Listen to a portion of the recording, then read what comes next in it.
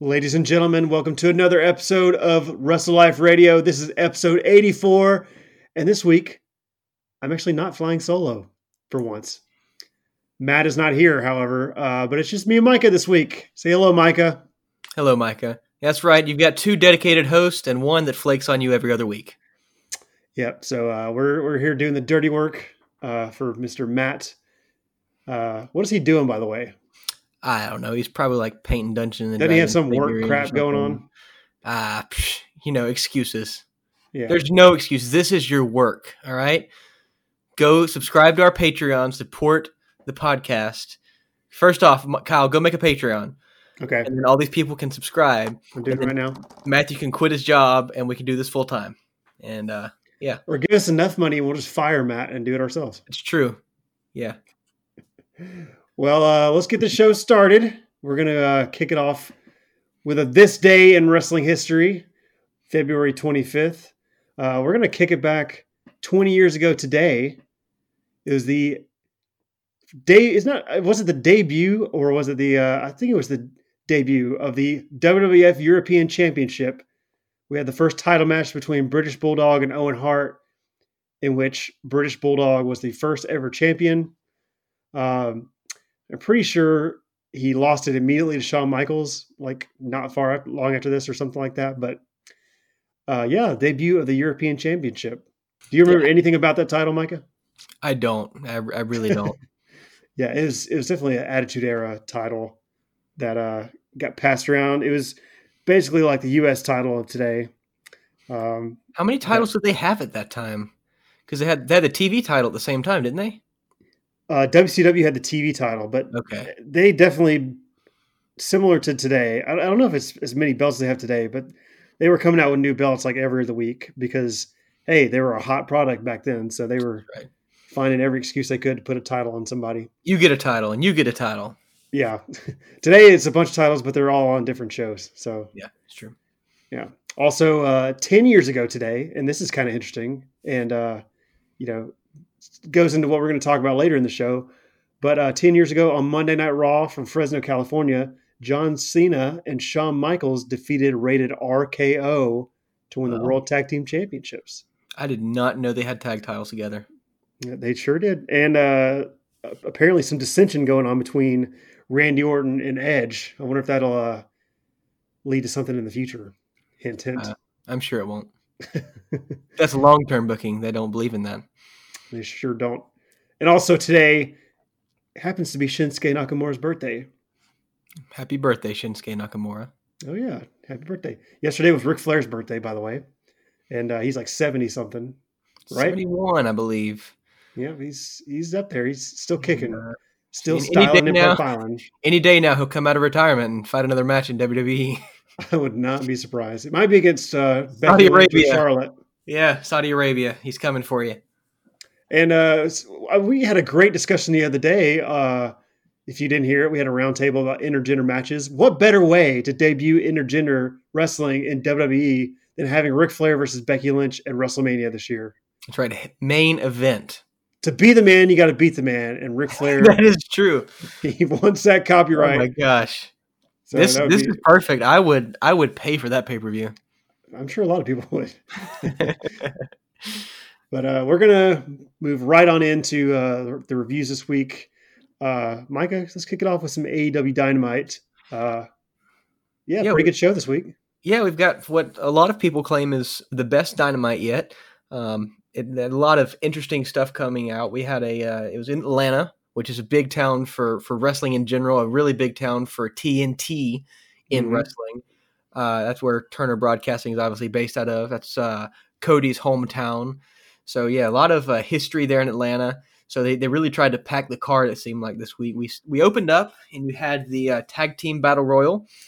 And I hate Matthew can't be here because I know he's a big fan of Battle Royals, and he could kind of be contrarian to me. But I didn't love – okay, I'm not going to say I didn't love this match. I didn't love the first half of this match because it was a little too hectic for me. I mean, you had 20 guys in the ring at the same time. Well – yeah, like Santana and Ortiz were outside of the ring, I think, for almost the entire match, and they came at the end. And maybe one or two others outside of the ring. But for the most part, you had a lot of people in there. Right. It was a little too much. Going through the match, I was kind of confused, and so was my wife. We were watching because they just said battle royale, and usually for me, everybody starts in the ring, and I understand people starting in the ring and then sliding out. That happens. But it was just like Santana and Ortiz. They never even came in the ring until like 10 minutes in, and obviously they had a big advantage with that, which is good for a heel. Yeah. Um, It is a sizable advantage being fresh for 10 minutes. yeah, and I didn't love that. I was kind of confused because I thought maybe had 10 people in the ring, and then say 10 minutes passes and then 10 more people come in, because they've had like the casino battle royales where they have like the groups come in. This is the first time I've seen them do a tag battle royale. I didn't know how it was going to work. So that confused me a little bit. They had a couple interesting rules, like if one member of the tag team was eliminated, the tag team was not eliminated until both were out. I really liked that. That was a great idea. Yeah, that's definitely in WWE. They tend to do that a lot, to where, of course, they've changed their rules a ton of times. I think they've done a couple where the teams aren't eliminated, but definitely in recent history, they've done once one member's gone, the whole team is gone. But yeah, here they did not do that. They decided to let every man stay in there if they want, until they get eliminated, which I think is great. Yeah, I definitely think that's the way this should be done.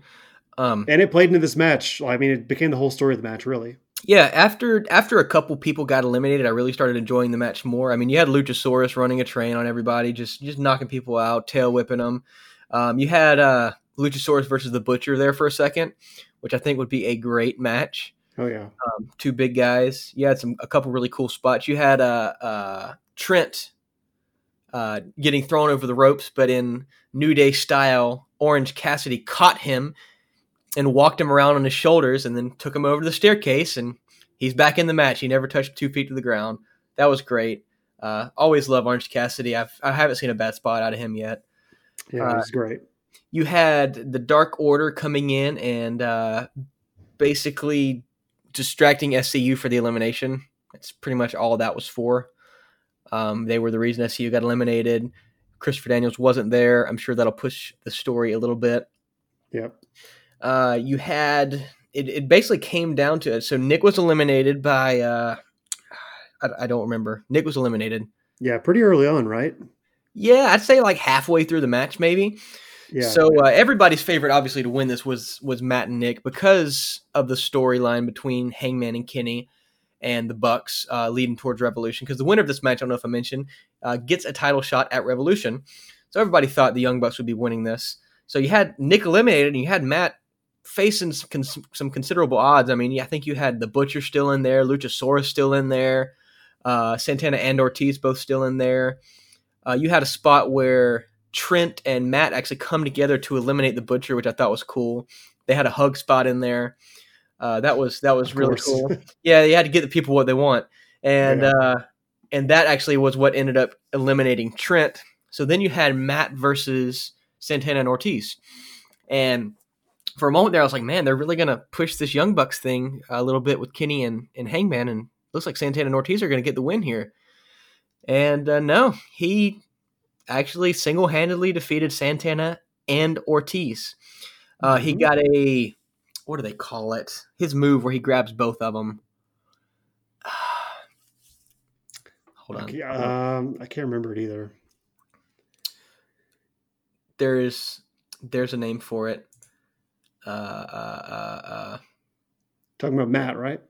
Yeah, he super kicked both of them, obviously, but he's got this move where he grabs them, and I guess it's like a double suplex. I don't know. We'll call it a double suplex. I know that's probably not right. He grabs both of them. He hits them both with a suplex. That was great. He ends up picking them off, and then the Young Bucks win. So you're going to have the Young Bucks versus Kenny and Hangman on Revolution. That is my going to be my prediction for match of the night on Revolution. It's going to be great. Yeah, we'll talk about. Also to note, you forgot to mention Sammy Guevara getting killed. Oh, he got murdered. Yeah, I'm surprised Matt Jackson was able to leave the match. Yeah, that was manslaughter. That was crazy. Yeah, and some people, obviously, it's getting compared to the Shawn Michaels, Shelton Benjamin spot from Monday Night Raw several years ago, where Shelton Yeah. jumped off the top rope, leapt across the ring, and got super kicked. I'm going to say, like, it's getting compared, and some people are saying that Sammy's was better. It was definitely funnier because Sammy like got killed at his sunglasses. He started with his sunglasses and Yeah. finished without his sunglasses, and I he don't know got what the folded sunglasses up like were. a chair. But it's really hard to beat the Shawn Michaels, Shawn Benjamin one because it was just so perfectly timed. Yeah, from a So realism standpoint, Shawn Michaels probably gets it, but from like a cartoony, silly standpoint, Sammy Guevara's sells are always a little bit outlandish, and yeah, I love him for it. I really enjoy it. yeah, So both are great for yeah, So yeah, I enjoyed this match, especially the last bit of it. And like I said, the story of the match was really Nick Jackson got eliminated about halfway through, and Matt had to fight by himself, which lended to the whole rules of the battle royal. And like you were saying, it kind of almost creeped in your mind that maybe Matt wasn't gonna, or even Young Bucks weren't gonna pull this off and get the title match. But yeah, it played into the story great. That was fantastic. yeah, really. It ended up. I ended up really enjoying it. Like I said, the first half was a little hectic to me. I would kind of put it akin to like an 8-man tag or something like that, Yeah, where it's just a little too much for me. But yeah, it ended up being very enjoyable. So. sweet. After that, we had Chris Statlander versus Shanna. This is a nothing match with nothing booking because the women's division does not matter to AEW at this point. It appears. I'm not Hey, even. but Britt Baker was there.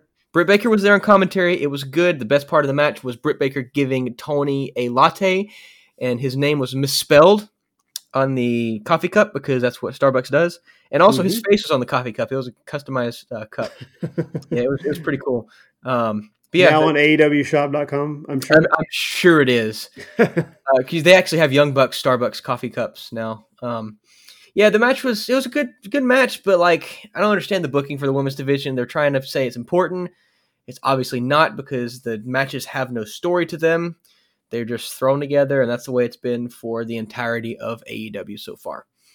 And they did this week announce Statlander versus Nyla Rose for the women's championship at Revolution. So They didn't announce it on Dynamite. They announced it on Facebook because the women's division. I mean, I know Matt kind of had something to say about that, and he thought it should be on, or was that you that said it should be on Dynamite?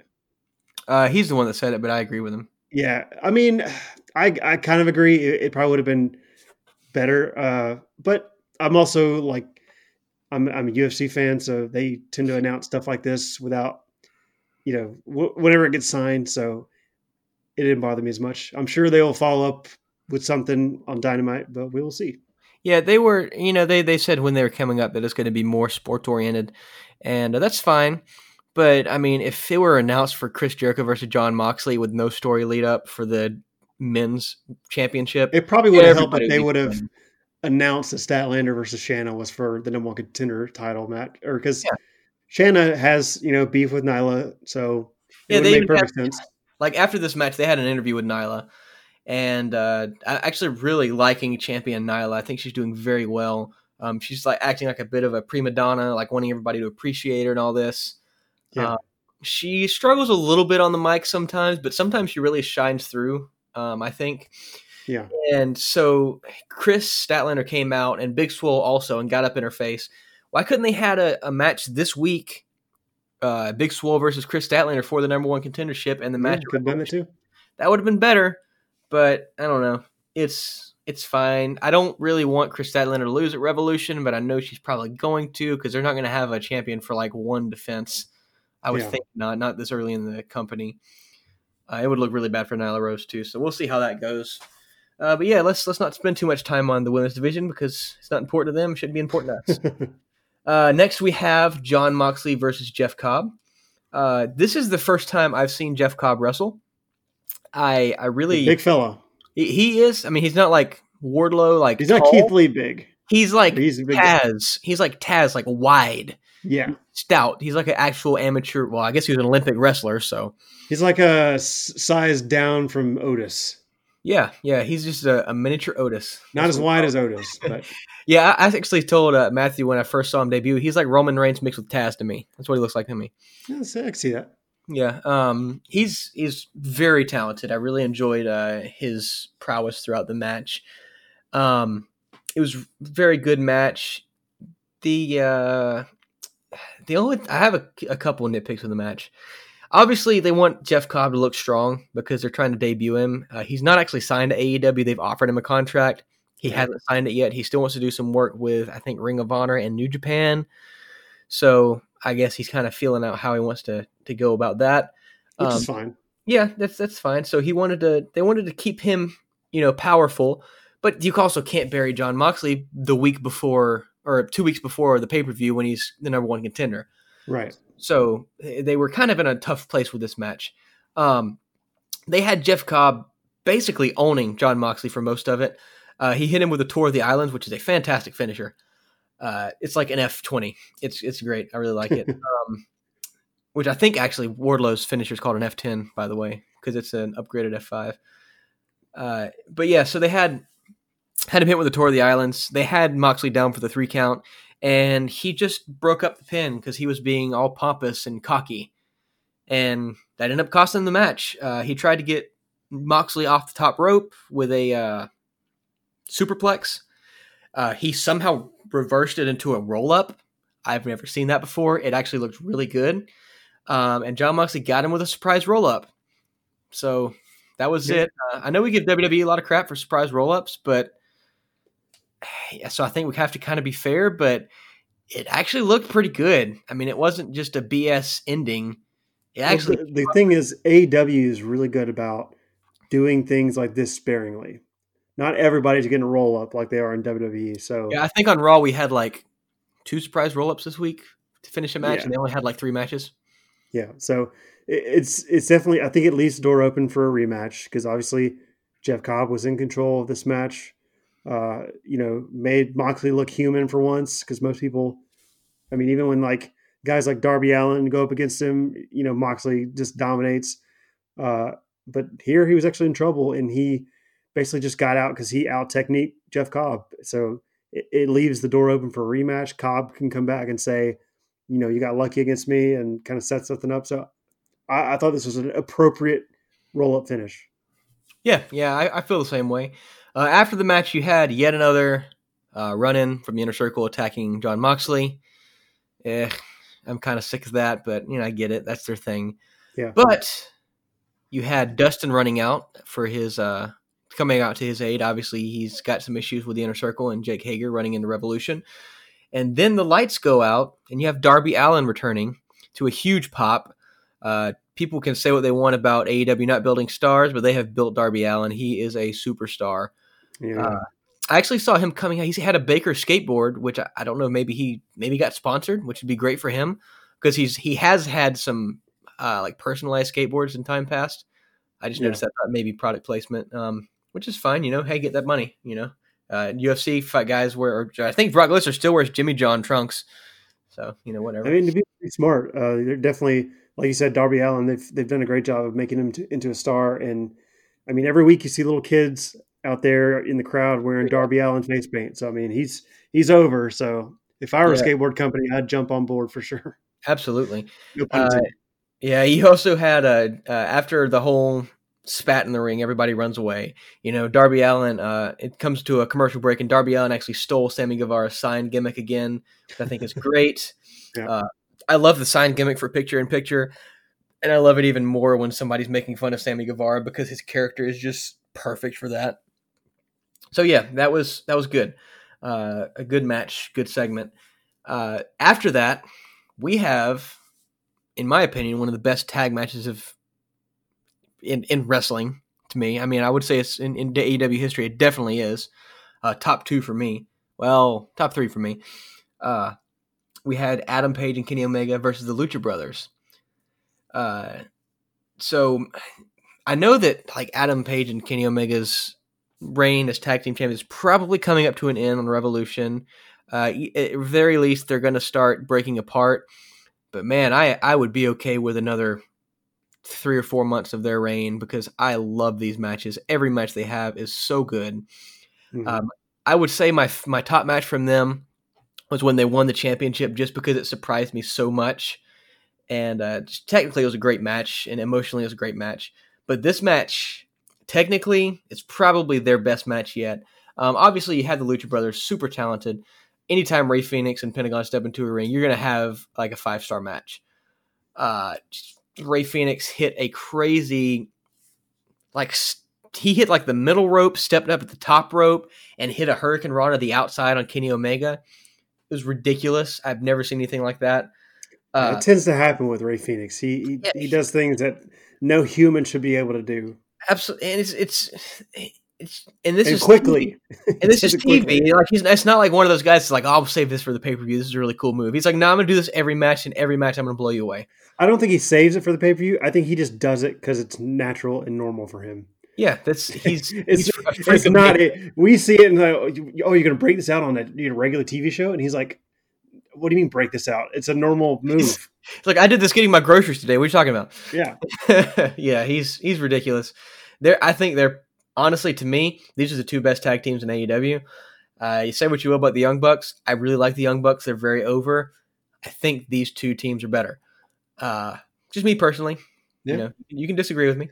So you had the match, a couple of things during the match. You had the same spot that cost Kenny and Hangman the match last time when they faced the Lucha Brothers, where Hangman goes to hit the discus lariat on, I think it was Ray, and he moves and he hit it on Kenny, and I really thought they were about to lose this match.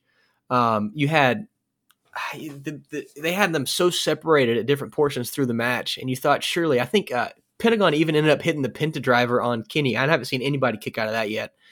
And Hangman is dead outside the ring. I mean, it's like if you're playing SmackDown versus Raw and you're both on full red and you're just trying to hit the tap out, but you just know it's not possible. You've lost the match. That's what I thought here. I was like, okay, this is over. I can't believe it. They're about to lose. And Kenny kicked out. And I was like, oh my God. Well, they've got to win now, right? Mm-hmm. So they ended up getting their groove back together. Kenny just went crazy on everybody.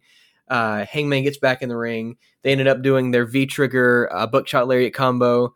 They got the win, and it was great. Fantastic match. Afterwards, the Young Bucks came to the ring and tried to congratulate Hangman and Kenny.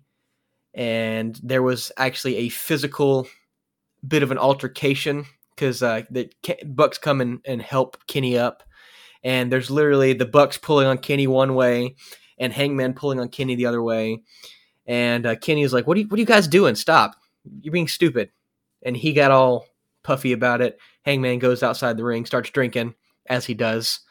And yeah, it was great. I cannot wait for the match on Revolution. And I hope that Kenny and Hangman come out with the win because I want to see them as tag champs for a little while longer. So interesting you should say that. I think it's totally possible because everybody sees Omega and Hangman Page breaking up. They see something happening, costing them the tag titles or something, and then that's when they start their feud. But when I saw them have the tug of war with the Young Bucks pulling on Omega, Page pulling on Omega, I kind of thought, wouldn't it be interesting if they almost swerved people and didn't, at least for now, give them the breakup, and they had Omega break away from the Elite. And he started drinking beer with Page. He started going crazy. And they stayed a team for a long time. That would be so interesting. I mean, I wouldn't be surprised if AEW did something like that. They tend to do things on purpose. And they've definitely been teasing the breakup. But it's also very expected from the fans. So, I don't know. I think that'd be pretty cool if they did something like that. Yeah, they had a really long BTE this week, and because obviously they're at the Toy Fair and all that. There was like a 4-minute segment between Hangman and Kenny that totally should have been at least on Dark, where Hangman comes in and apologizes to Kenny, and they talk about the tug of war and everything. And Hangman's like, "Oh man, I'm sorry, I've been such a jerk. I'm sorry, I've been a jerk to the Bucks." And Kenny's like, "He must have been sober." No, he was drinking. He was drinking. He was actually like, you know how some people get drunk and they get like cryy. Oh yeah. He was in that mood, and he was about 5 or 6 beers in. Yeah, and he's probably a pitcher or two, and Kenny was like, "Yeah, man, you have been a jerk. Stop it. Stop being an idiot. You're acting like a child." I was like, man, a little tough love from Kenny. And they ended up on a good spot. But I think, I wouldn't be surprised for them to swerve us. I don't know if they'll swerve us with Kenny turning. I would not be surprised with them swerving for the Bucks to turn heel, because I don't see him turning Hangman heel right now. He is so over. Yeah, I mean, that's what a lot of people thought, but it's funny enough you should say that. I do have a brass ring to give out this week. Go ahead. I'm actually going to give it to Hangman Page. Omega, he deserves it just as much, but the reason I'm giving it to Hangman specifically is because he's been so great lately. He has taken this. It's not even that different of a gimmick. He's just kind of come into his own. And I mean, since the start of AEW, I was big on Hangman Page, and he did get the first title match against Jericho. We all knew that he probably wasn't going to win that, but I don't know, like when that kind of happened, I don't think he took a step down, but he just hadn't quite hit his stride yet. He obviously lost that match against Jericho, lost the match against MJF. He really he was there, but he needed something. And man, he got it in this gimmick. He's so over. He's, doing cowboy stuff. He's just been great lately. He's put on great matches. And I agree with you. I don't really want to see him and Omega break up right now. Maybe that's why I'm creating these fantasy booking scenarios, because I don't want them to break up. I think they're great together. So Hangman Page. And you know what? Screw it. I'll give it to Kenny Omega as well. They're getting the brass rings this week. They're both awesome. Yeah, just give them to them as a tag team. Yeah. Yeah, they definitely I don't cause any more dissension by only giving it to Hangman, so I'll give them both the ring. Yeah, that's right. You don't want Hangman to get jealous or anything, or Kenny to get jealous, I guess, in this scenario. Yeah, they're great. I love them. I remember the first time I saw Hangman was on the Road to All Out, I think. Oh, yeah. And he had the little promo where Jericho had busted his eye and everything. I was like, okay, this guy's kind of cool, but he's just a guy. Yeah, he's a full-fledged character now. Like he talk about character development. AEW has developed characters, and he's probably the class A example on how to do that in a wrestler. Yeah, he's always kind of been that way, where he's, been on the cusp of being, something good, but he just needed to find himself, and I think he's done that. Yeah, he's definitely got some charisma going now. That's for sure. Oh, yeah. And then we lead into the main event of the evening, the one they've been building to for quite a while now. That's Cody versus Wardlow in AEW's first ever steel cage match. In Atlanta, Georgia. And I first of all, I love this cage. Have you seen the cage? Oh yeah, it's giant. It's huge, super tall. But not only that, I love that it's the perfect size for the ring. A lot of times in WWE now you have a cage just a little bit bigger, so you have some walking room out there. But this is like old school. I mean, it was gray. It wasn't red. It wasn't blue. It was just a gray chain link cage, the size of the ring, and it was just an old school cage match. I loved it. I loved the, what do they call it, rafters, I guess, on the sides. Yep. I loved when they were lowering it down and the fog lights and the strobes. It was so great. It was very old school to me. And it's very similar to Hell in a Cell, but without the roof. It's got like the big corners that you could actually climb up. It's not just like a fence pole. Like, it had a really good structure. It's not just a chain link fence. It's actually got some structure to it. Yeah. Yeah. But very, very tall cage. And we should point out, they got rid of the escape rule. So no easy escape here, which you can't get out through the door or anything like that. When they implemented that a long time ago, I think there was a purpose for it, but they've kind of carried it on, but it really makes no sense. A cage match is meant to contain two people and not let others in so they could settle their differences in a bloody feud. And having the goal to just walk out of the cage kind of defeats the purpose of that. So I think it's a really good move to take that out. Kind of like Hell in a Cell, except for you can't get DQ'd in this. Right. You can't nearly kill a man and have the match stopped. Yeah. Match stoppage. Sorry, not DQ. There were no mallets. There were no mallets, giant mallets here, or sledgehammers. Yeah, it was a really good cage match. I have one nitpick with it. I think it was short. I think the match was like 11 minutes. I don't remember if it had a commercial break in the middle or not. I watch on Fight TV, so I don't see the commercial breaks. If it did, it definitely was short. I think it could have stood like at least 6-7 more minutes for a cage match. But it was a very good match, so I can't take too much from it for that. Right. Wardlow looked strong through the entire thing. Yeah. How about a good debut match for Wardlow? Yeah, I mean, he looked just indestructible through almost the entire match. Like Cody was dying in there. I told my wife we're going to the match. I was like, well, Cody's going to bleed, so just go ahead and prepare yourself for that. This is Dusty's son. When he's in the main event, he bleeds. That's what he does. So we're going through, and Wardlow throws Cody on the fence. I was like, all right, watch him in the corner over there, because like MJF is like distracting the ref or whatever, or distracting the camera, I guess. Cody's over there in the corner, the ref's over there with him. I was like, yep, he's gonna blade. Watch him. And oh my gosh, he looked like he hit an artery. I guess he does every time. He always bleeds crazy. He's got that blonde hair that just pops the blood when it's in there. Oh yeah. So he's covered in blood the entire match. Like Wardlow's like hitting him with superplexes and all that, and Wardlow's covered in blood. And it just looks like there's no hope. And I'm like, well, he can't lose this, right? Cody's got to win this. This entire card for this show was very predictable for me. They did a good job of swerving me at certain moments, like with the Hangman and Kenny match and the Battle Royale. But still going into it, if I would have bet on this card, I would have been 100% right. Right. But, it's just good booking. So... yeah, that's the thing. WWE, they get in their own way a lot of times because they try to overbook things. They try to swerve you. They try to make things not obvious.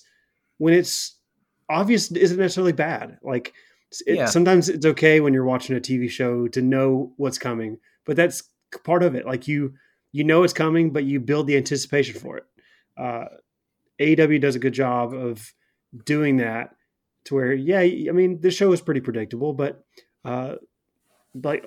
just in the results, like you said, the Battle Royal, it was, kind of gave you a little bit of doubt. There's, with Ray Phoenix and Pentagon nearly picking up the win over Omega and Hangman Page, like they do a good job of, even if it is predictable, they put on a good show for you. Yeah. And like, I don't know, say you're watching a UFC fight. If you are watching, I don't know, pick two people I know, Brock Lesnar versus CM Punk. All right, Brock Lesnar's going to win. If you're going for Brock Lesnar and he wins, that's good. You're not disappointed by that. I wanted Cody to win. And spoiler alert, Cody won. So that's great. I was excited about that. So obviously Cody can't get an upper hand throughout the match. Now I'm just imagining Brock Lesnar versus CM Punk in an MMA fight. CM Punk would die. Good Lord. So we've got MJF tried to intervene, like climbing up the cage or something. And it was nice to see something from Brandy that was actually great. She hit MJF with a chair. And good way to get Brandy some face love from the crowd. Did she cut his hair at all? Did she what? Did she cut MJF's hair? No, she did not. She did not. She's abandoned that gimmick, hopefully, for good. And so she helped Cody out. And then you had a spot where Cody gets thrown into the door, and the door busts open. And I'm like, oh God, we're gonna do this. He's gonna get thrown out of the ring or something with MJF. This is gonna be stupid. And no, so we had Arn Anderson coming over, and MJF is yapping at him, and he's saying, "All right, do to him just like you did his dad, break his arm or whatever." And Arn Anderson kind of teases, looking at Cody, looking at the door, and he slams MJF in the face with the door. And then shuts the door back, and the match goes on. And that was great. They teased it just like they did with MJF whenever, I think he had like a chair on one of the earlier Dynamites and hitting Cody. But no, he swerved you, and he hit MJF. Because I think a lot of people were anticipating Arn Anderson turning on Cody. I don't think he needs to. I think that would be kind of predictable and kind of dumb at this point. Yeah. There's not much of a benefit for it right now. Yeah, I don't see any reason to do that. But yeah, so Cody comes back into the match. Man, I don't know if it was before or after this, but I got to say, Wardlow hit a senton on Cody, and Wardlow's like 6'3", 290. I don't know. He's a big dude. And he hit a senton bomb looking like Jeff Hardy out there. Well, not quite like Jeff Hardy, but it was crazy for a big guy like that to hit something like that. And if this were a real fight, Cody would be dead. Definitely. So that was great. Cody ends up getting the upper hand. I think he hits Wardlow with a crossroads, and he starts looking into the top of the cage. And I had actually told Matt and Kyle, I was like, all right, so he's not going to go from the top of the cage spot with 2 weeks till Revolution, right? He's not going to risk ruining the match at Revolution by injuring himself on this TV match in Atlanta. But no, he straight up climbed up that cage and he just moonsaulted off. He didn't look behind him. He didn't make sure Wardlow was in the spot. He just climbed up and jumped off. I think he started climbing to the top, and he probably thought he was near the top, and then he looked down and was like, "Oh God, this thing's tall." And then he got to the top, and he's like, "I'm not even going to think about it, Wardlow. I hope you're there." And he just went for it. And Wardlow did a fantastic job of catching him. He didn't do the Jeff Hardy catch your balance, say your prayers, and then go. Like, he just went and he did it. He just jumped, and Wardlow did a great job of keeping him safe. He actually did break his toe on the landing. I don't know if you saw that. Ouch. He broke his toe. He posted pictures on Instagram. It was gross. I didn't want to see that. His toenail fell off. It's nasty. He was cleared to wrestle, though, but it's going to impede him a little bit on Revolution, so maybe it will. Could you imagine MJF and Cody getting called off because he broke his toe? Yeah, for real. I mean, that's what I was saying. Like, I can't believe he risked it, but it was a great spot. It made the match for me. If he wouldn't have done that, I probably wouldn't have liked the match, to be honest with you. Of all things to keep you out of a match like that. A broken toe. Yeah. He probably thought, I'm going to do a moonsault off the top of a cage in Atlanta, Georgia, and land on another man. The last part he would have picked that would be broken is probably his toe.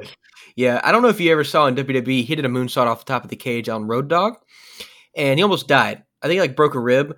Road Dogg did not catch him at all. He went straight onto the mat. Yep. And he said in an interview that was like the worst pain he's ever felt during a match. I bet. But so Cody comes up with the win. One more thing during the match I missed. He actually, MJF had handed Wardlow, I think tried to hand Wardlow the ring to use against Cody, and Cody stole the ring and used it against Wardlow. So I guess going into MJF and Cody may have the ring still, so that would be interesting to see come into play.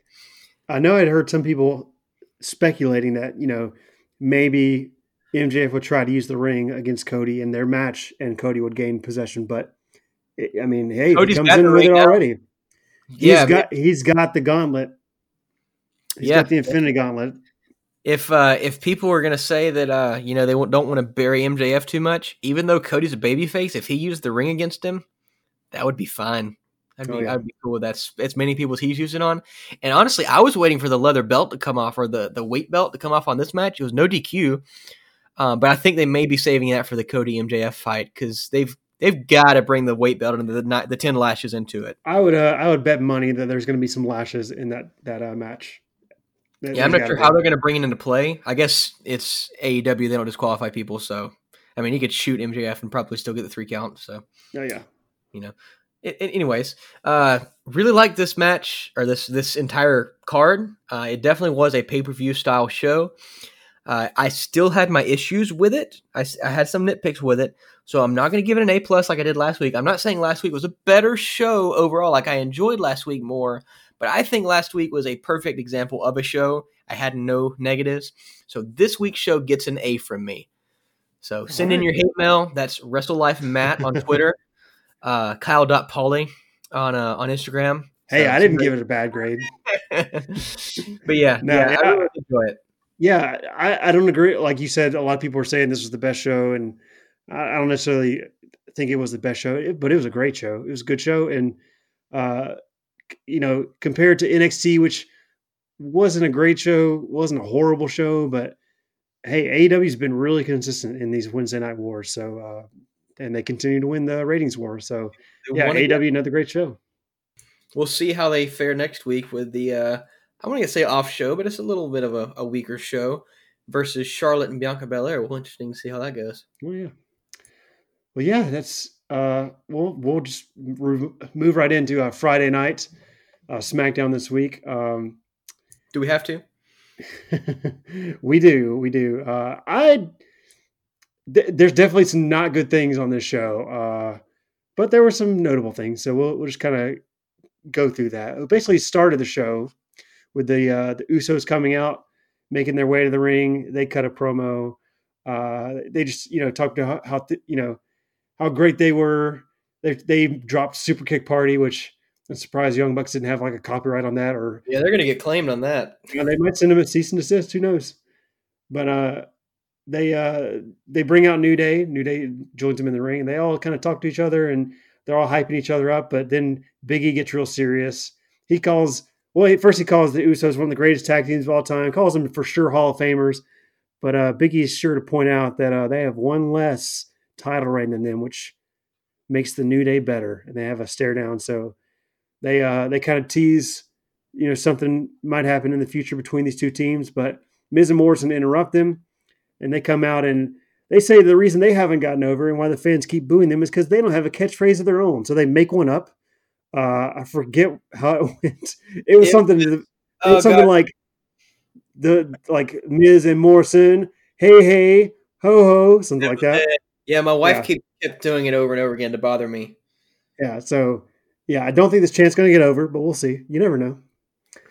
I bet if they're in a WrestleMania match, I'm sure it'll get chanted there. But basically, Miz and Morrison promised to win the tag team titles at Super Showdown, and they introduced their partners, who they did say one of them had a great Valentine's Day. Their partners were Dolph Ziggler and Robert Roode. So they all come out for a 8-man tag.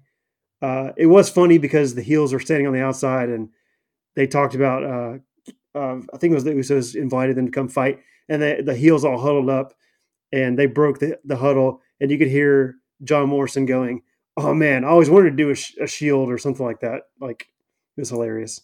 He's been great. He's jacked. I'm a big fan of John Morrison back. I can't wait for him to turn on the Miz and kill him so he could go do his own thing. I don't know how he's passing the wellness policy at his age to look like he does. Yeah, especially since Samoa Joe just got violated for it today, which I don't know if you heard about that. I did not hear about he sure did. How does Samoa Joe? It's got to be something to do to heal him, right? It can't be for like muscle gain. It's got to be something to help him heal because, golly, like the guy just got injured on a commercial shoot. He must have eaten a burger with some stuff in the yeah. What is it? Sesame seeds that can cause you to pop on a drug test? Is that what? Poppy yeah, it could be some steroids in the cow. You never know. Yeah. Or Samoa Joe, he's just trying to get jacked. I don't know. But that'll get him a championship. Yeah, that would look so weird, man. If Jack's trying to sturdy up his bones and all these injuries he's been having, I guess. But essentially, this is a pretty good tag match. Good way to open. It was another one of these tag matches that basically took up a quarter of the show. Because when the match came on, I paused the show for the minute, and it had it was at 29 minutes, something like that. And I was like, oh wow, it's already this far into the show. But it was an entertaining match. Basically, we got down to the wire, and Jimmy rocks Miz and Morrison with some super kicks. There were a lot of super kicks going on.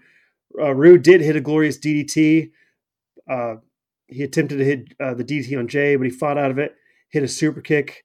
He actually won with the super kick. So I don't know if Robert Roode, I don't think he's won a match since he's come back from his suspension, but yeah, he just got pinned with a super kick here. So, but the winners are the New Day and the Usos. We obviously have Miz and Morrison versus New Day at Super Showdown. So, I mean, I'm assuming the New Day is going to win. Maybe they're teasing something with the Usos at WrestleMania. Who knows? But pretty good match to open the show. Then in the back, we had Drew Gulak approaching Daniel Bryan, talking about how he watched his match with Heath Slater, and he made a PowerPoint presentation to point out all the holes in his game. Bryan seemed amused for a minute, and then Heath Slater was just standing in the background with his back turned. He heard his name, so he comes in there and starts, curious, wondering why, his name got brought up. He talked about how Daniel Bryan's beating made his kids cry, and that, he didn't want to take that beating again. And Bryan basically told Gulak that he needed to help Slater out, and Slater got all mad, and they basically challenged him again for a fight. Said he's ready at any time, which obviously contradicts what he said earlier. But so that set up a match between Bryan and Slater later in the match. Funny segment though, I liked it. I don't know if they're going to do like a Gulak and Bryan match at some point. I don't know. We'll see. But it was a good segment. Yeah. Am I the only one that really likes Heath Slater? No, I like all of them. He's a jobber, but I like him a lot. And I mean, I thought it was a great segment. Yeah, like I don't know, maybe it's his southern thing, and I'm from Alabama. Maybe that's what it is. But I really like Heath Slater. Um, yeah, I thought he was really funny. He was this honestly, this little tidbit right here was probably one of my favorite spots of the night. I guess. I mean, Yeah, it's not much competition, but and I like the fun-loving Daniel Bryan who's out here killing geeks. So yeah, works for me. Uh, we also got a recap of the Otis and Mandy failed date from last week, obviously, and then after the recap of that, we have Mandy and Sonya talking in the back when Tucker approaches him. Talks about how he's angry that Mandy broke his heart. He pointed out that Otis combed his hair, got new underwear for the date. He said that Otis is devastated, won't even leave his hotel room. And Tucker said DeVille told Tucker it wasn't the right time. Rose pointed out that she only was talking to Ziggler because Otis hadn't showed up yet. And then Tucker said, "Well, you texted him and said you were running late." And Mandy seemed a little confused, and she's like, "Text." And so she was acting a little confused. Tucker pointed at her face and basically said she was a horrible person. He leaves. Fans break out into Otis chant, and Rose just kind of looks confused. She's like, "What text? I don't know what you're talking about." And DeVille told her not to worry about it. And Ziggler's probably more her type of guy anyway. So seems like maybe Sonya had something to do with this. I don't know, what do you yeah. I think? mean, last week I was definitely because I think I'm going by a lot of people's heads that Mandy wasn't actually the one that sent the text. I mean, it wasn't actually laid out last week that that's what happened, but that's what I took it as. Because I think they've been kind of trying to play with you on whether or not you think Mandy's actually a heel throughout this interaction. I mean, yeah, she's a heel outside of this Otis romance, I guess you'd say. But through this entire storyline, she's been a real face towards Otis, you know? So for her to lie to him or say she's going to be late or whatever, or a lot of people just thought Otis was like 2 hours late and she said she was going to be an hour late. Yeah, And I then mean, me and Matt were sitting here yelling at him for being an hour late on a date with Mandy Rose. And I think, he got a text. I don't think they did a great job of writing it. He got a text saying, "Hey, I'm going to be an hour late." So he arrived on time that hour later. And obviously, Dolph Ziggler just so happened to be there. So last week, I thought it was just Dolph. But after seeing Sonya's reaction, I think they're going to be causing a split between Fire and Desire and making a little wedge between Mandy and Sonya whenever this all comes to fruition and we finally get Otis and Mandy together. Yeah, and Mandy, I'm sorry, Sonya, she's actually been lobbying for a lesbian storyline because obviously she's a lesbian, and she's been wanting to do something like this just to feature like obviously a not horrible lesbian act, which WWE has done in the past, but something that's respectable. I mean, we just She had Liv Morgan and Lana, so I mean, well, what more do you want? well, Sonya was actually furious when she saw that because she's been pulling for this for a long time, and they had teased it earlier on in the Fire Desire tag team, and then they just never pulled the trigger on it. They just kept them as a team, and then she saw Lana and uh, Liv have their little spat, and she was like furious. She's like, "Hey guys, what's up?" And now it seems like they might be listening to her because it seems like she could be involved. Maybe she's got a thing for Mandy, and so she's trying to secretly pull the strings. Maybe she texted Dolph and said, "Come to the restaurant." I mean, what was he doing there? So I really like this segment. I thought it put a really nice nugget into this storyline. I've said for weeks it's been the best thing on the show.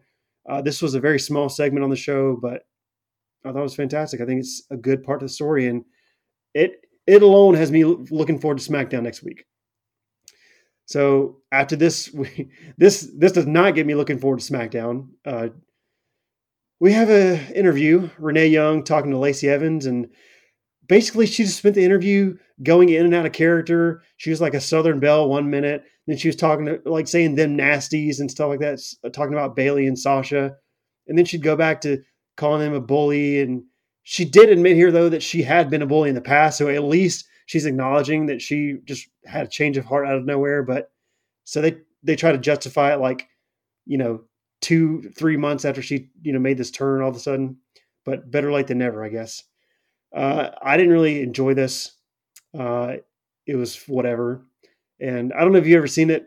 I don't know if it's real or not, but I've seen a video of Lacey Evans bossing her daughter around to do stuff like a Marine mom you would expect to be. And the only thing I could think was, God, I would hate for this woman to be my mother. She Yeah, just I agree. barking orders to her little daughter, making her do chores and stuff. And I was just like, this Calling her does a not seem nasty. like a it does not seem like a fun household.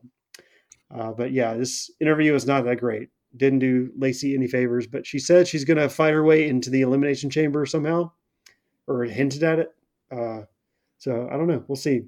But I guess teasing something maybe between her and Bailey for WrestleMania. Uh, God, I hope not. yeah, me neither. I'm fine with the match they had the last show. Just leave it at that. So next we had out of nowhere a Symphony of Destruction match between Braun Strowman and Elias versus Shinsuke Nakamura and Cesaro, obviously accompanied by Sami Zayn. Basically, this match is a no disqualification match with musical instruments around the ring as weapons. They basically recapped Sammy's protest last week. Sammy came out with his ukulele again, and then Elias came out and interrupted with a song of his own. Then Strowman comes out with a giant stand-up bass. Like, it's just crazy. And this was a pretty entertaining match, but man, like, it didn't really have much going for it. Yeah, these guys are feuding, but like, what does this match even mean? And not only that, these guys nearly killed themselves doing this match. Like, by the end of it, Shinsuke Nakamura had to get staples put in his head because there was basically the match. It was just them using guitars and all these musical instruments as weapons on the outside and just beating the crap out of each other for no reason. Uh, Nakamura went for a Kinshasa on the floor at one point, and Elias moved out of the way, and Nakamura crashed into a gong that was set up on the outside. Elias put Cesaro on a table and climbed to the top rope, and Nakamura was able to stop him, but Strowman tossed Nakamura on the announce table, and that basically set up the finish to where Elias got up on the top rope, hit a giant flying elbow from the top rope out on the outside, threw the table onto Cesaro, and then Strowman got Nakamura on the announce table and hit a power slam on the piano, and I think it was supposed to break, but it didn't. So they basically just splatted on top of this grand piano. It split in half. It was such a fake grand piano too, because like when he split him, it like bounced up. And I don't know if you've ever been near a grand piano, but they don't bounce. They're so heavy. If you've ever been near one, you know because the gravitational pull of these pianos bring you in. They're very heavy. But yeah, And then they tried to save I it. believe what it looked like to me was a grand piano construction thing that they made, and they just placed a keyboard on top of it. Yeah, that's exactly what it looked like. It looked like a cardboard cutout of a grand piano with a keyboard on the keys. And then commentary's like, oh my God, he broke that piano in half. It's like, man, no. Well, they said that, and then I think it might have been Corey Graves said, like, this is a great endorsement for the piano because it didn't break. But it basically split in half. Nakamura had to get medical attention on the outside. Obviously, Strowman and Elias pick up the win from this, but God, these guys killed each other for a match that, like, I don't think it had any ramifications. Like, it was just it might as well have been like, what was that match they had a couple years or like a couple months ago for Christmas with the Revival or something? It was just like a prop Christmas match. It basically should have been one of those, but they ended up like killing each other for this match. It was just strange. I don't know. It was fun, but God, these guys like put themselves through hell for it, and probably wasn't worth it. It wasn't that great. Basically, after this, they kind of recapped the King Corbin Roman Reigns feud, which has been going on forever. We got a King Corbin interview in the back. Just noted that Reigns never beat him in a one-on-one match. Whatever. So that said, he always had his cousins behind him, and that he was going to replace Reigns as the poster boy for WWE. Sure. We'll see if that actually happens. Then we had a moment of bliss with the Bella Twins. Obviously, they're getting announced for the WWE Hall of Fame, and that's pretty much what this was. They came out and talked to Alexa, put over their career, pointed out how they're both pregnant, obviously, talked about Nikki's engagement. It's a good episode for John Cena to not be back on. They're talking about, Nikki's engagement and her pregnancy with this new guy, but they also pointed out Alexa that she's the first female talk show host in WCW or WWE history. So just basically put each other over, plug their Hall of Fame induction this year. And then when Daniel Bryan's music came out, he ran out doing the yes chant with his daughter in his arm. He hugged Brie and he gave his daughter to Brie, and Bryan made his way down the ring. Probably the best entrance Daniel Bryan's ever had with this little girl. She's so cute. Basically, then we have Daniel Bryan killing Heath Slater. Drew Gulak came out for commentary, was pointing out all the holes in his game, which were actually pretty, substantial. Daniel Bryan, doing the yes chant while Heath Slater was, getting to his feet. Gulak was able to point out that he was showboating. And indeed, Bryan got a little overzealous, went for the running knee, and Heath Slater rolled him up, but he only got a 2 count. And then he immediately stood up and hit a running knee and hit him, got him with a pin. So even though Bryan has holes in his game, it's not enough for Heath Slater to get through, and Daniel Bryan wins here. So we'll see what happens with him and Gulak. I kind of like it, though. Like you said, the Heath Slater was good. Drew Gulak was good. Daniel Bryan's always good. So I'm looking forward to this. I think they could have a cool little program if they do it. I don't think it's a WrestleMania program, but yeah, I have been liking this little thing they're doing here. Yeah, so I hope they do some next week, but we'll see. And then we had the good Mandy Rose Otis segment of the show already, but they felt the need to put this in, and I don't know why. In the back, we have Mandy Rose about to leave when Dolph Ziggler approached her, asked her what she was doing. She said she's waiting on a ride, but then Ziggler offers her a ride instead. She says, sure, okay, and they leave together. And then all of a sudden, Otis emerges from behind this crate. He's just standing back there for some reason, and his hair is all in front of his face. He's all emo, like all up in his feelings. He's just sad. But it did nothing for the story. We kind of got the next piece of the story already, so pointless. But I guess they wanted Otis on the show. Yeah, I think they could have done the ASPCA commercial music on this scene. It made a little bit more impact. Probably. So, or the Sarah McLachlan song or something when Otis emerged all sad. In the arms of the Otis. You got to keep going. Go through the verses. I like that remix. I don't know about you. Yeah, that's good. We should make that. Anyway, so then we had.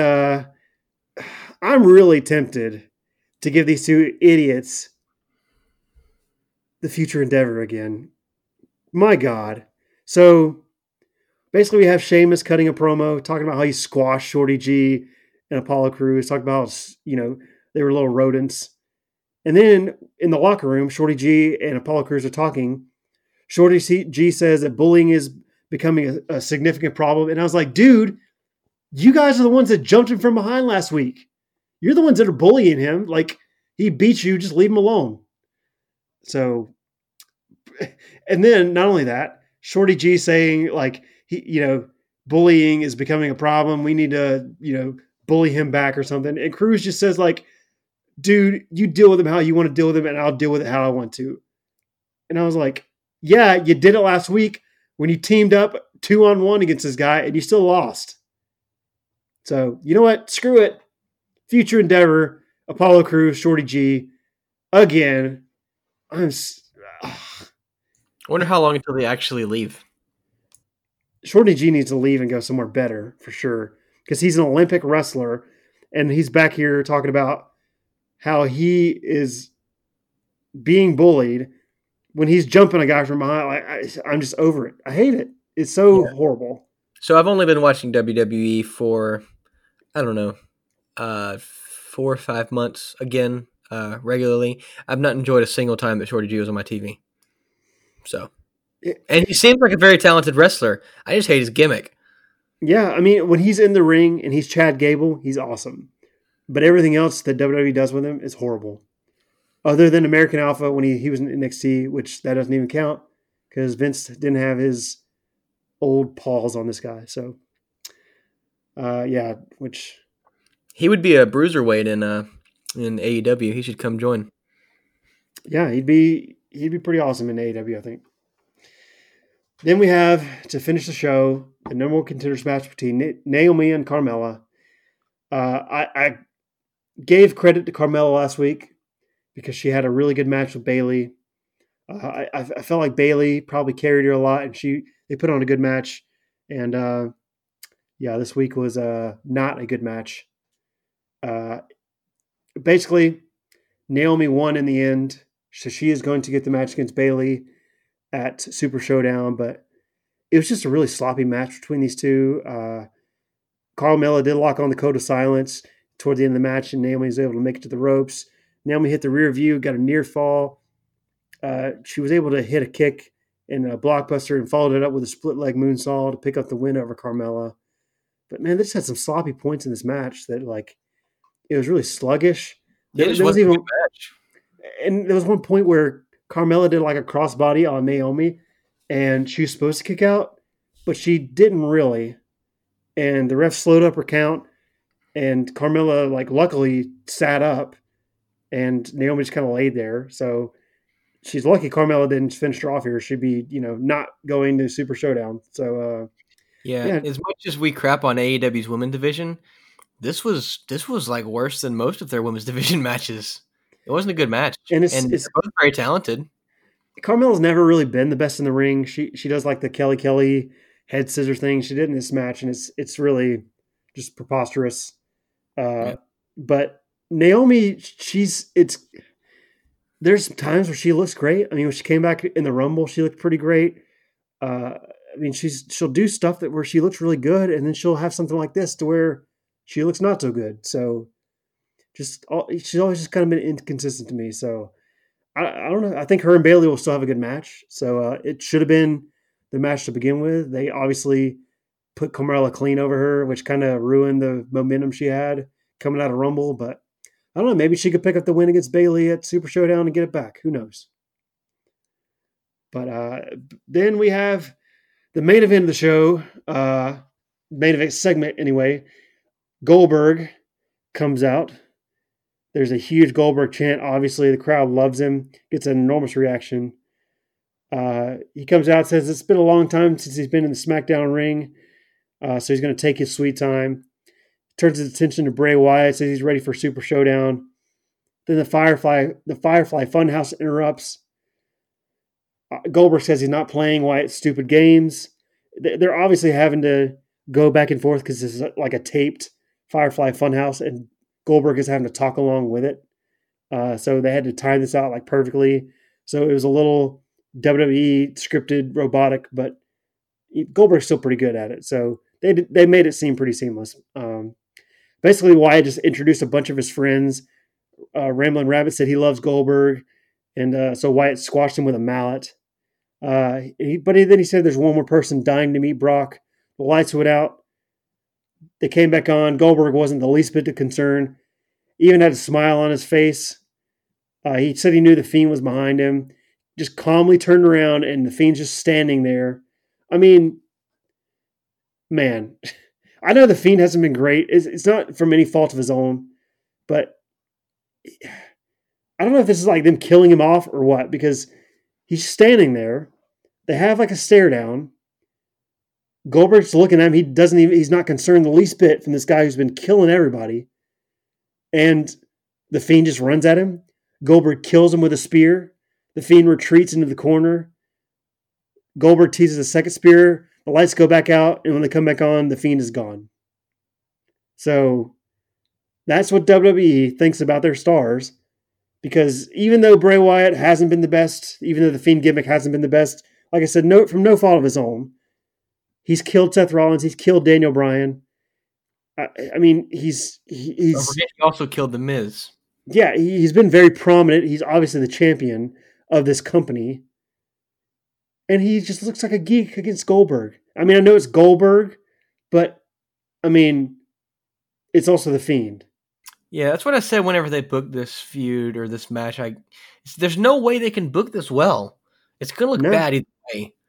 I agree. Yeah, I don't like it. I wish they wouldn't have done it. They got to get that blood money, though. Yeah, they sure do. So, I guess we'll have our preview show for we don't have a preview show for that, but I'm going to go ahead and predict Goldberg's going to win this. I think the idea of having Goldberg main event WrestleMania is too big for them. You got to think, how's Goldberg going to work in the ring with Wyatt? He can't jackhammer Wyatt. No way that 54-year-old Goldberg can jackhammer Wyatt. Bray Wyatt is huge. He did it at the Big Show. I believe Goldberg could do it, but He did it to the Big Show win, though. uh, 10 years ago? it wasn't. Yeah, but still, I mean, look how jacked he is. Yeah, but he's still 54 years old. He Yeah, might do it and then tear all of his muscles, just every one of them. he might. Maybe he can, but like he has two moves. He has the spear and he has the jackhammer. If he doesn't have the jackhammer, what does he do? He spears him. I guess and he just spears Yeah. him and spears him. I don't know. Maybe he kills him with a sledgehammer and a toolbox and a ladder or something. I don't know. Yeah, I mean, I've heard that it's rumored that the plan for the Fiend and Roman Reigns at WrestleMania is maybe not happening. So I don't know. Like, I think they might be too tempted to put the belt on Goldberg here, but I don't know. We'll see. And you would have two part-timers being your champions. Yeah, well, they sure didn't do the Fiend any favors here to put him over. So I don't know. We'll see. Maybe they're trying to put over Goldberg so he can lose, but we'll see. Who knows? It's WWE. And speaking of WWE, we're just going to move right on to Raw for this week. Raw was a pretty good show. They had it in Winnipeg, Manitoba, Canada, which I believe is the home of Mr. Christopher Irving, Chris Jericho. Yeah, didn't get any Chris Jericho this week on Raw. We got a Y2J chant, but that's about all we got. Because basically how the show started, Randy Orton came out, got a chorus of boos, obviously, because he heard their Canadian boy Edge. He does point out that this is the first time Raw has been in Winnipeg in more than 15 years. He talked about the last time that he was on Raw. He got punched in the face by a certain guy that he came to think was his brother, which is obviously Edge. This is where we got a little bit of a brief Y2J chant. Orton said that Edge couldn't be here tonight. He said the crowd could never understand why he did what he did. He said he was truly sorry from the bottom of his heart. Then Kevin Owens comes out. Obviously, the crowd love Kevin Owens because they're in Canada. He comes out and says, he hears Orton's apology, but he doesn't believe it for a second. He knows people who have issues, talking about Seth Rollins, so he just knows that Orton isn't serious, and he said he doesn't believe it for a minute. He said he wants to drop the act and tell us why he actually did it. And I'm sitting here thinking, Owens, why do you even care? Like, seriously. But then he actually explains why he cares, which was very welcome, because in WWE they usually have no explanation for this, but they actually did here. Owens said he was a lifelong WWE fan. He's been watching Edge. He was watching Edge at home, saw he retired. He was bummed out. But then the moment he came back from his retirement, where he came back from this devastating injury, he was excited because he was like, man, I get to wrestle this guy now.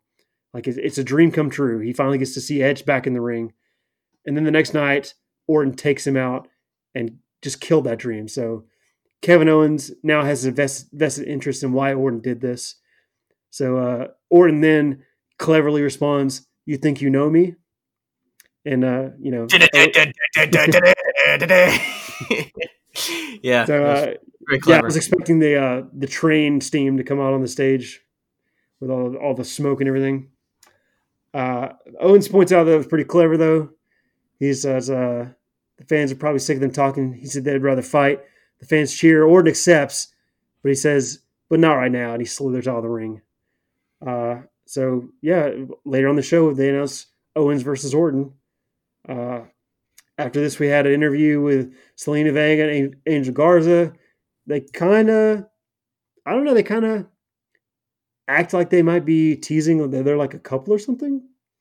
Obviously, they're calling Garza like a ladies' man, but they had a bunch of compliments for each other. So they were very adamant that they were not a couple.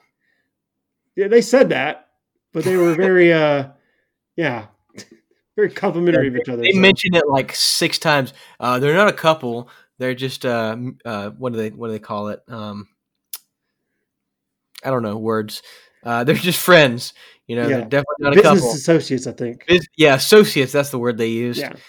Yeah, they mentioned it like 3 or 4 times. She's an advocate, maybe. She's supposed to be with Andrade. Is that who she's supposed to be with in kayfabe? She's married to Aleister Black in real life, but I don't think she's just. I always thought she was just an associate of Andrade. So I don't know. Maybe there's something for Garza and Andrade when he gets back. He's about to come back. So I don't know. We'll see. But they had a match here between Angel Garza and Humberto Carrillo, and they're cousins, right?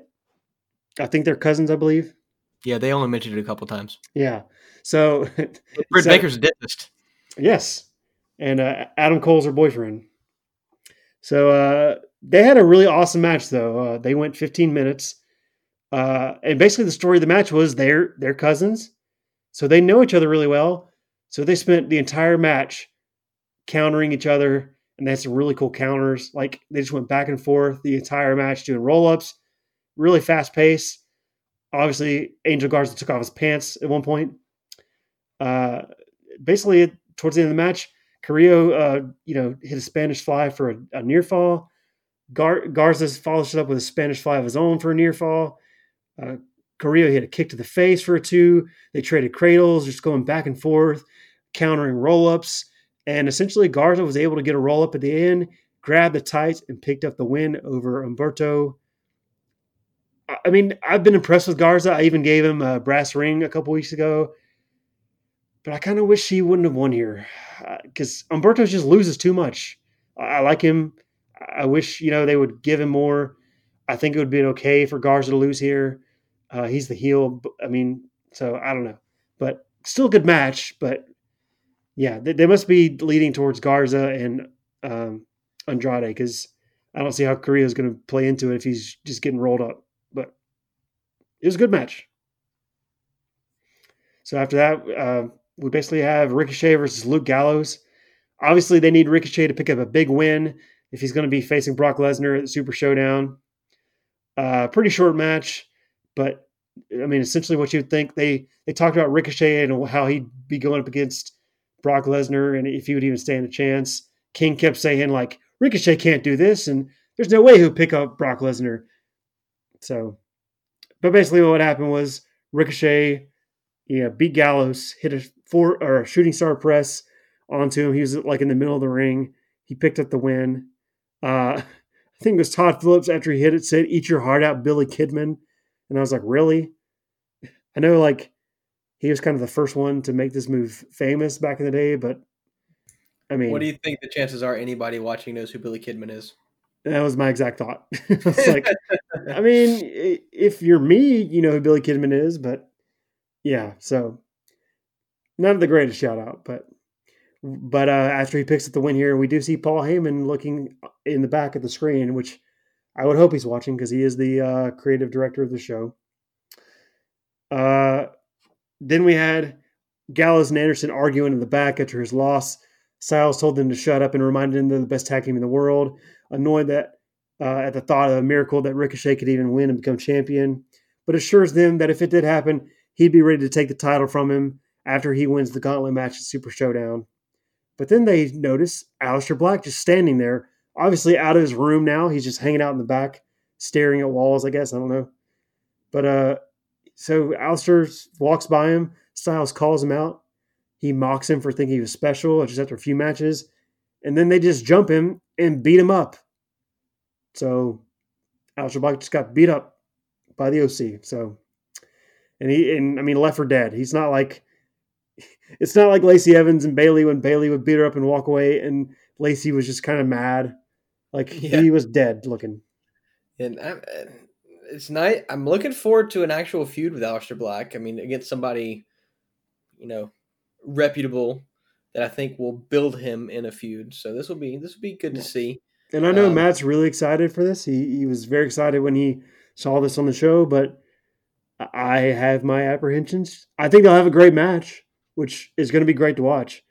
But yes. I don't know. AJ Styles mixing it up with like Humberto Carrillo or Ricochet or Cedric Alexander has not fared well for those guys. So I don't know. It's rumored that WrestleMania is going to be AJ versus Undertaker.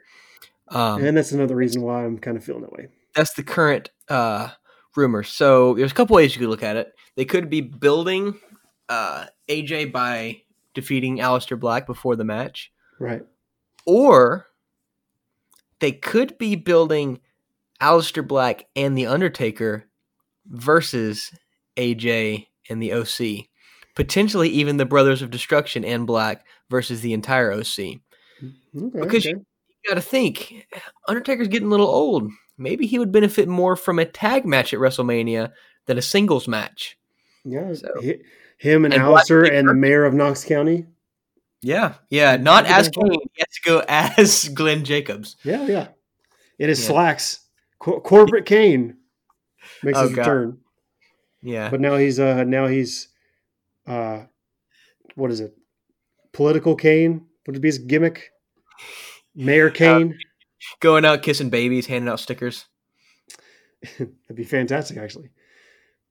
And instead of he raises his hands, instead of pyro going off, like it shoots out a bunch of stickers or bumper stickers or T-shirt buttons for Glenn Jacobs for Mayor 2020. or voter ballots. That would be great. let's do Yeah, that. I could. So if they end up building this somehow to Taker taking Black's side, I think that would be really beneficial for Aleister Black. I think that would maybe be what he needs to hit the next level.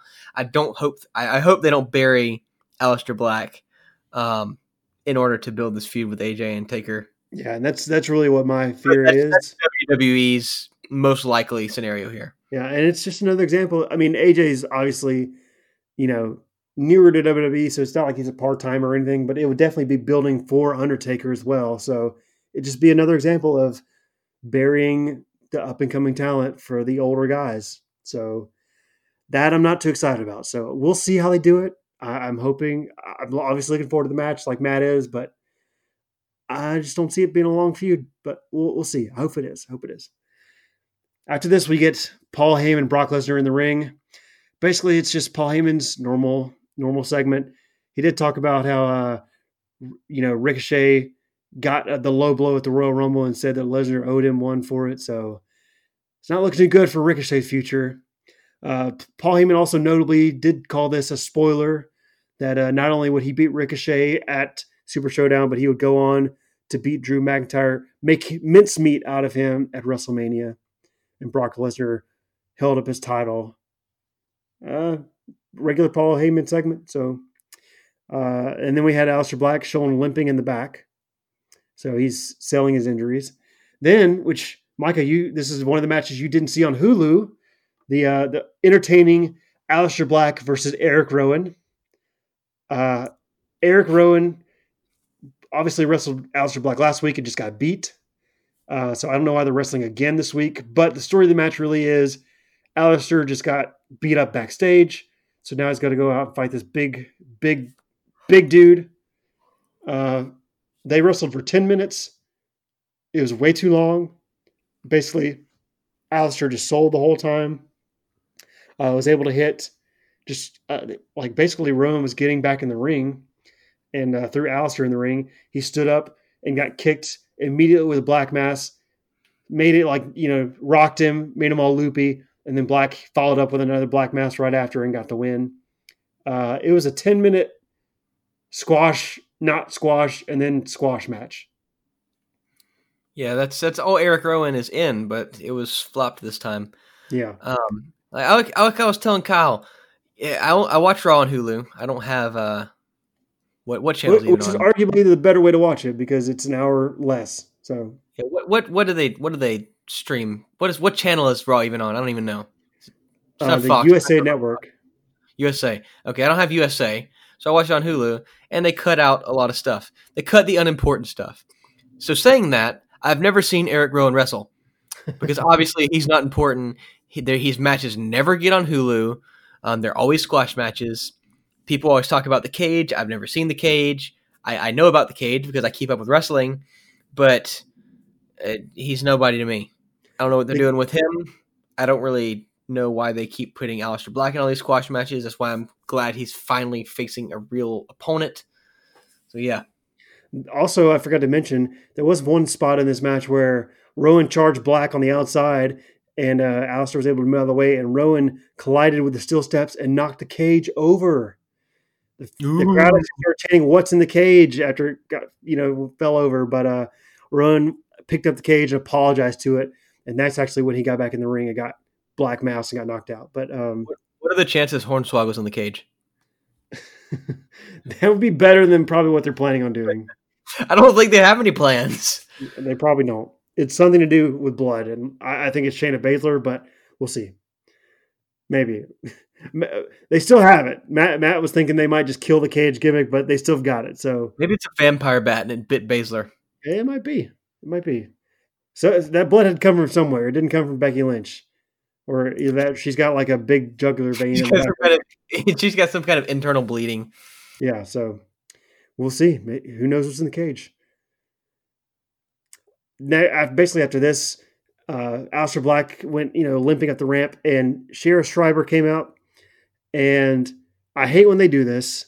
They feel like it. I don't know if they got this from UFC or what, but they just don't know how to do it well in WWE. But they interview people like directly after a match is over and ask them stupid questions. So Sarah came out, asked how Black was able to overcome the odds after getting beat up. And it's like, did you not just watch the match? That's how he overcame it. They need a Nick Saban character in there just yelling at reporters. Well, and then I'm going to tell you to quit asking. Yeah. Basically, Aleister Black became, oh God, what's his name? The Miz's dude. Oh man, I'm blanking. I had the joke ready and I can't remember his name. Alex Riley. That's it. Because he had rage. He was like raging Alex Riley in NXT when he tried to go back down to NXT and have like a new gimmick, and then he got fired. So Aleister Black basically stole his gimmick because his answer to Sarah's question was rage, unbridled rage. That's how he overcame ruthless aggression. Yeah. Going back to John Cena early days. He said, next week, my rage will be AJ's burden, which I was like, okay, so they're going to wrestle next week. And then he said, and if you don't know what I'm paraphrasing, if you don't understand that or, whatever, next week, Monday Night Raw, AJ Styles, we fight. And I was like, yeah, dude, I got it the first time. I know that's stupid. I know WWE, they think their fans are that stupid, but I'm not that stupid. So yes, some of them might be. Let's be fair. They made it. They can't spell, but they're not stupid. Yeah. So yeah, next week AJ Styles and Aleister Black. So we will see what happens. Then we did get I thought was a pretty good sit down interview with Charlie Caruso and Drew McIntyre. Basically interviewed him. He talked about. She started off asking him who he would rather have, Ricochet or Brock Lesnar to wrestle against. I'll answer that question for you. Ricochet. Duh. Obviously. I mean, but, yeah, but that was actually not his answer. He said he didn't care, which I think is a lie. But anyway, he said he didn't care because after 19 years, he's ready. He basically said, "This is 19 years in the making." He was promised things that never materialized, and Caruso kind of asked him to expand on that. And he just talked about when he debuted in WWE, Vince McMahon was standing in the ring and welcomed him and declared him the chosen one and said he would be would be a future champion someday. And he said, guess how many titles I've won, Charlie? 0. And he talked about... Did you catch that they also used footage of him as NXT champion? So does that mean it doesn't count? Does it only count when they're comparing to AEW? Of course not. It's developmental, so. Yeah, but I mean, they have top stars on one of their major brands stepping down to NXT to I don't know. It's WWE. They make the rules as they go along. Yep. So, yeah, very inconsistent in the ways that they think, which is why I've been complaining about it for the last few months. They can't make up their mind if it's actually another brand or if it's developmental, but that's neither here nor there. Basically, we talked about them showing clips of him as the champion, but they did show him also in clips when he was in 3MB doing the air guitar thing. He said he was fired by WWE and he deserved it. He was talking about how he wasn't motivated, but he looked pretty motivated playing that air guitar. I don't know what he's talking about. But they did talk about him returning to NXT instead of Raw or SmackDown. He said he sort of wanted to be. And it was also, a blast to re-debuting on Raw 4 years after he was fired. And he said he's living proof that you can follow your dreams. And he basically just talked about how he is going to fulfill his destiny at WrestleMania. whether it's Lesnar or Ricochet. He doesn't care who the opponent is. He just wants to be there and compete for the title. I thought this was a really good interview. I thought McIntyre, he's been a little wacky. He's flipped the wacky switch as of late, but here it was very subtle. He was like a normal person in doing it. He wasn't overtly wacky or anything. So I enjoyed this. I thought it was really good. But after this, we had R-Truth was standing in the ring, who has a new rap song out, if you didn't know. It randomly popped up on my YouTube the other day on World Star's YouTube channel. So I don't know how that got on my feed, but sure. I listened to it. It's okay. But here he's, he debuted a rap song, and now he's debuting a new TV show on Monday Night Raw, Truth TV. He said it's the winter premiere of Truth TV. There's no stage or anything. He got a little graphic, and then he welcomed his guests, Lana and Bobby Lashley. They came out. We got a Rusev Day chant, but Lana stomped that out pretty quickly. She told R-Truth that we weren't here for a show. We were here for the match. Truth basically says Lashley's really, really, really big and would rather just ask him questions than have a match. But they had the match anyway. Essentially, it's a squash match. Truth, really the only good thing notable about this was Truth did have a comeback at this 2-minute match where he used all of John Cena's moves, which is pretty funny. But he went for the AA. Lashley slipped out, hit him with a spear and won. So Lashley got the squash match win here. That's when we also got the official announcement of Black and Styles for next week. And we also got Rey Mysterio and Carrillo versus Andrade and Garza next week. So that'll be an awesome match. We then had the Women's Elimination Chamber contract signing. Jerry the King Lawler hosted it. It was fine. They all basically sat around. They signed the contract. Shayna Baszler was not out there. We did have like a moment where Liv Morgan got up and she slammed the contract down in front of Ruby Riot's face. So she, went to go sign it or whatever. It was also notable or not notable that Sarah Logan was out here who did absolutely nothing. Like King literally just handed her the book, said, "Hey, Sarah, sign it." She signed it and passed it to Natalya.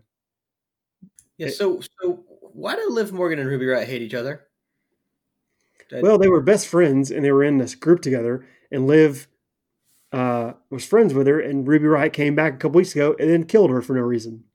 Yeah, that's what I'm getting at. There's no reason. Like, I don't understand why they hate each other. They haven't developed that well. And so Liv is mad at her now, and Sarah is just nobody. Because she was in the group as well. And, yeah, it's going to get worse. Basically, they all sign it. Asuka, she goes to sign it. Then Baszler comes out of the crowd. She enters in. She basically has a face-off.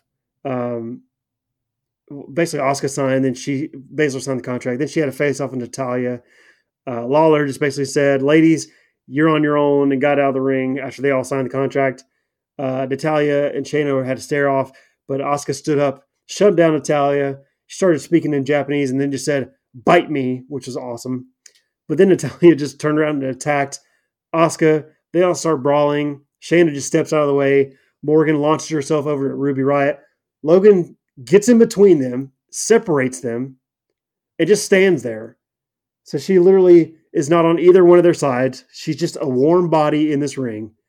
Like, she couldn't be any more useless. So basically, Baszler's left in the ring by herself. And then Becky Lynch's music hits. The crowd goes crazy. She comes out with her sunglasses on, her Bruce Lee shirt on. She comes out there. They get in the ring and they start brawling with each other. Baszler picks her up and slams her. They're just going at it. All the refs and Goonies run out. The officials come out and separate them. The crowd, they're really in the segment, chanting, "Let them fight." They had like a good pull apart. Becky Lynch broke away through all the officials, through 4 men at one point, which I didn't believe for a second, but she did. And they got separated again. So obviously, it's looking like Baszler is going to win this Elimination Chamber match and face Becky at WrestleMania, which she should have won the Royal Rumble and just made this official, but whatever. Then we got a tease for the Bellas for WWE Backstage tomorrow. Then we had Angelo Dawkins versus Murphy. Basically, they wrestled for a minute, ended in a DQ because Seth Rollins got in and stomped Angelo Dawkins. It literally took like a couple seconds. Yeah, what was this match even? I don't know. It's because Angelo and Montez, is now they're in this whole feud with the Monday Night Messiah thing, and so they're just, yeah, I don't know. And then so after they got disqualified, Rollins and Murphy tucked tail and ran, and then Montez Ford grabbed the mic and made some lame joke that they beat Murphy so bad last week they beat his first name out of him. Nobody cheered. Man, they didn't get any reaction the entire time. Like before the match when they were on the mic, they got zero reaction. It's probably still a residual non-reaction from that horrible SNL skit that they tried to do, the Weekend Update they did a couple months ago. Like it's going to be really hard for me to be fans of these guys after that segment ever. But I digress. Basically, Montez Ford challenges Seth Rollins for a match, calls him chicken, and so Seth Rollins comes back to fight him. They had a pretty good match. It went 15 minutes. Basically, Ford came back with an enziguri on Seth Rollins. He tried to hit him with a buckle bomb, but Ford used his leg scissors to take him down and send him into the buckle and hit a standing moonsault. Set him up. Rollins set him up for the pedigree, but got countered into a DDT for a near fall. They battled on the top rope. Ford hit a sunset flip powerbomb. He went up the top for a frog splash, but Seth Rollins moved, hit the curb stomp, and picked up the win. It was okay. It's fine. Like you said, didn't really see the point of it. They're just kind of in the feud, so they're going to wrestle, and that was that. They did also announce that Beth Phoenix will appear next week to provide an update on Edge. They plugged John Cena being on SmackDown this Friday, and then they plugged Charlotte Flair versus Bianca on NXT this week. So they're covering all their bases. Good. They didn't do this in the past very, very well, but now they're actually plugging stuff, so that's good. We know it's going to happen on WWE TV this week. And then we have our main events of the evening, Randy Orton versus Kevin Owens. It was fine. Obviously it's Kevin Owens, Randy Orton. They are good wrestlers. But the ending, to me, was pretty lackluster. Basically what happened, obviously we talked about, what happened at the beginning of the show. Owens now has a vendetta against Orton for ruining his dreams of fighting Edge. They had a pretty good match. But obviously, Seth Rollins, the Monday Night Messiah, and all his goonies come out. They joined at ringside to obviously get involved in this match. They were sitting out at ringside, but then the Street Profits and Viking Raiders ran down to even the odds. Basically cleared all them out of ringside and left Owens and Orton by themselves for a moment, at least. Orton, they were trading strikes on the top rope. Owens got the better of it. He knocked Orton off the top rope, followed up with a senton, but that's when Rollins came back out. Owens knocked him off the apron. Orton gave Owens a clothesline. Then eventually Owens had to fight Rollins off again, which allowed Orton to get a draping DDT. He goes to pin him, and the referee just does a fast count. Just counts 1, 2, 3. And nobody in the crowd was expecting it. Like, the fans in the front row were like standing there laughing and like looking around, and he got pinned, and like none of them knew what happened. They're just looking at it, and they're like, oh, okay. And like everybody's just confused. Orton even looks confused. They win. Rollins throws in chairs for Randy Orton, tells him he knows what he needs to do. And Orton, teases the concerto on Owens, puts the chair under his head. He acts like he's going to do it, but he, kind of hesitates. And Owens rises from the dead, grabs the chair, and then has kind of like a stare off with Orton. Orton says, screw this. He drops the chair, leaves. And then the referee reaches in and grabs the chair from Owens. Owens then grabs the referee, tosses him around the ring. Rollins makes a run for it. Owens ripped off the referee's shirt and reveals that he has a Seth Rollins t-shirt on. Now, if it were me and I knew, hey, I'm going to have a referee in this match to screw this guy over later in the night, So he doesn't win his match. He gets humiliated by me on TV. I want to get the last laugh. I'm pretty sure I would tell the referee, do not, by any means, show that like you have any favor towards me, that you know me. Like just pretend you don't know me. You think you know me, but pretend that you don't. I was waiting for it. But no, instead he decides to give him a t-shirt and make sure he wears it underneath his referee shirt. Like you couldn't leave it at home this week. So he basically he rips off rips the shirt. The crowd starts chanting yes. Owens threatens to hit the guy with a chair, but he drops the chair and gives the guy a stunner instead. The crowd chants one more time, but instead Owens grabs a table. The crowd cheers even louder. Rollins is sitting there saying, "What's wrong with you? He's a good guy." Owens doesn't care one bit, picks him up and powerbombs the ref through the table to end the show. This show was okay for the most part. I thought it was a pretty good show. There wasn't anything really bad on it. It had some decent matches, but God, this was just a lackluster ending for me for the show. Like it's just like a fast count for this match. There was interference all throughout, and then they tried to make you happy with having him powerbomb the guy through the table, but I mean, it's nothing really like I don't know. It just didn't do much for me. Yeah, that's the way I felt. It's kind of meh. I mean, Yeah. a lot of people were saying. I think even Dave Meltzer said it's like the best Raw he's seen in a while. It had a good flow to it. Like it wasn't boring at any point in the show, really. Like I mean, there was stuff that like the Aleister Black and it had story to it, like the Eric Rowan match that he had. But like they already had this match, so I don't know. Like there was some stuff on it that I could have done without, but I still thought it was a pretty good show. It wasn't bad at all. Yeah, it was okay. Yeah. So for Raw and SmackDown this week, I thought they were both decent shows. I'd probably give the edge to Raw of being the better show. If I had to give them a grade, I'd probably give SmackDown.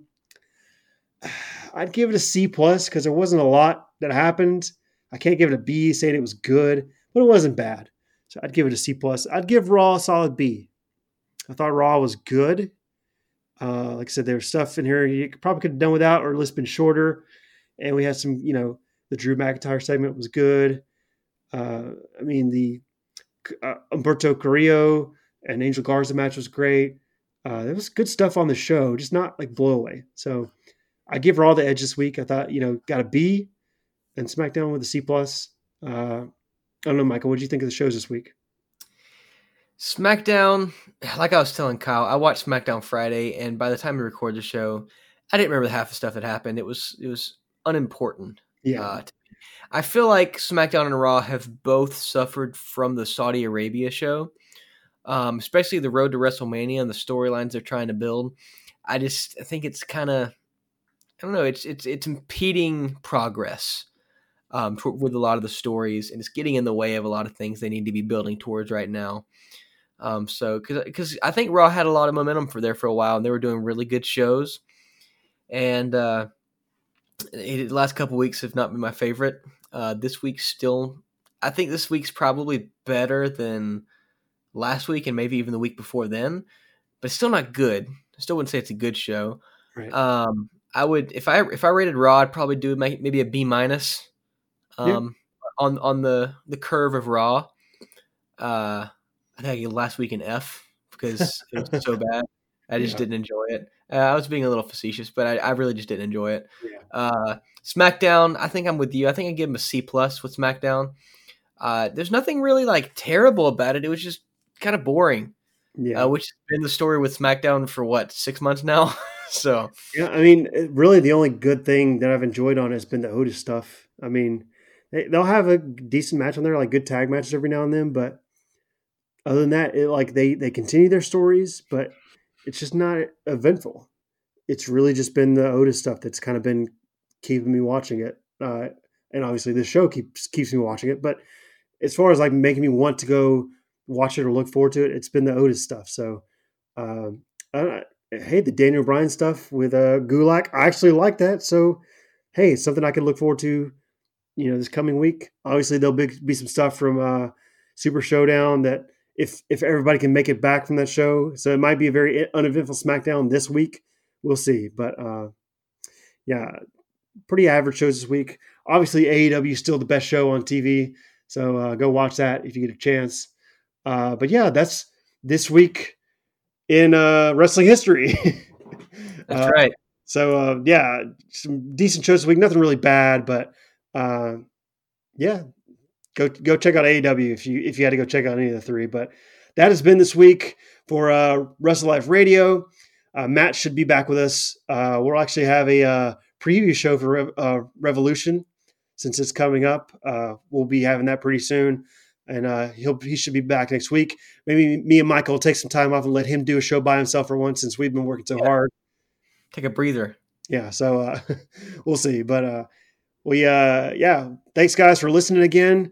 Make sure you check us out on any streaming service that you can find. We're on iTunes, Spotify, Anchor. Like we've got all different kind of things. Basically, any way you can listen to podcasts, check us out. You can check us out on social media. You can follow Matt on Instagram and Twitter at WrestleLifeMatt. You can find me on Instagram at Kyle.Polly. You can't find Mike anywhere unless you really, really try, but just don't even bother. There's nothing there to find. There's nothing. Yeah. So Wrestle Life Radio on Facebook. Yeah, Wrestle Life Radio on Facebook, Instagram, Wrestle Life Pod on Twitter. Thank you guys so much for checking us out. If you guys want to comment on us, look on our post. Let us know what you thought of the shows this week. If you got any predictions for Revolution, Super Showdown, if you care one bit about that show at all. But thank you guys so much for listening again. Keep listening. We look forward to hearing from you guys, and we'll try to keep things interesting for you coming up. Bye. See you guys.